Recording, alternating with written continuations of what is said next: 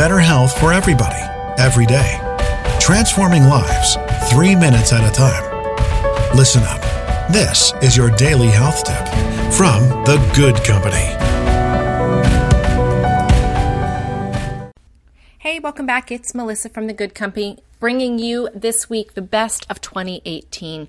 The topics that we talked about, the specific podcasts that we did that got the most plays and the most traction, what seemed the most interesting to you guys. Yesterday we touched on Lyme disease. Today I want to talk about something we talked about back in April 30th, which was getting more movement. How do you get more movement in your life? You know, a lot of us are working sedentary jobs, spending a lot of time in a car, shuffling kids back and forth or commuting to work, lots and lots and lots of sitting, and that is killing us. We need to be moving. So how do we get more movement in our lives? I'm going to suggest a few ways today. First one is an easy one, and it's always take the stairs.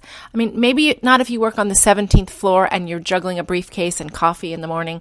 Obviously, that's not going to work. But for me, like my doctor's offices, a lot of them are on the 3rd floor. So instead of waiting for the elevator, I'll simply take the stairs up and down.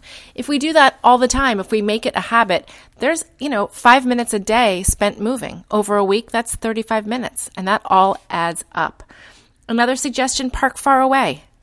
Especially this time of year, guys, it's crazy in those parking lots, everyone jockeying for the best spot. It's not your problem. You're going to park in the back of the lot and walk. Maybe you'll get in an extra 100 or 200 steps. It's amazing.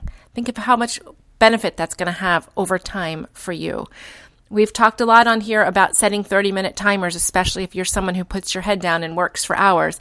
Every 30 minutes, get up, do a shimmy, stretch it out a little bit, and then go back to work. A little bit of movement right there. And lastly, if you're someone who makes a lot of phone calls for work, start pacing. Don't do phone calls when you're seated. Stand up, move around, walk around your kitchen, walk around your office. If you're lucky enough to be able to be outside, walk around outside while you make that phone call. I find it helps me think better, but also it's getting in those steps and moving. So let's think about more movement in our lives. If you want to recap that whole week of April 30th, we talked about all these ways that you can get moving.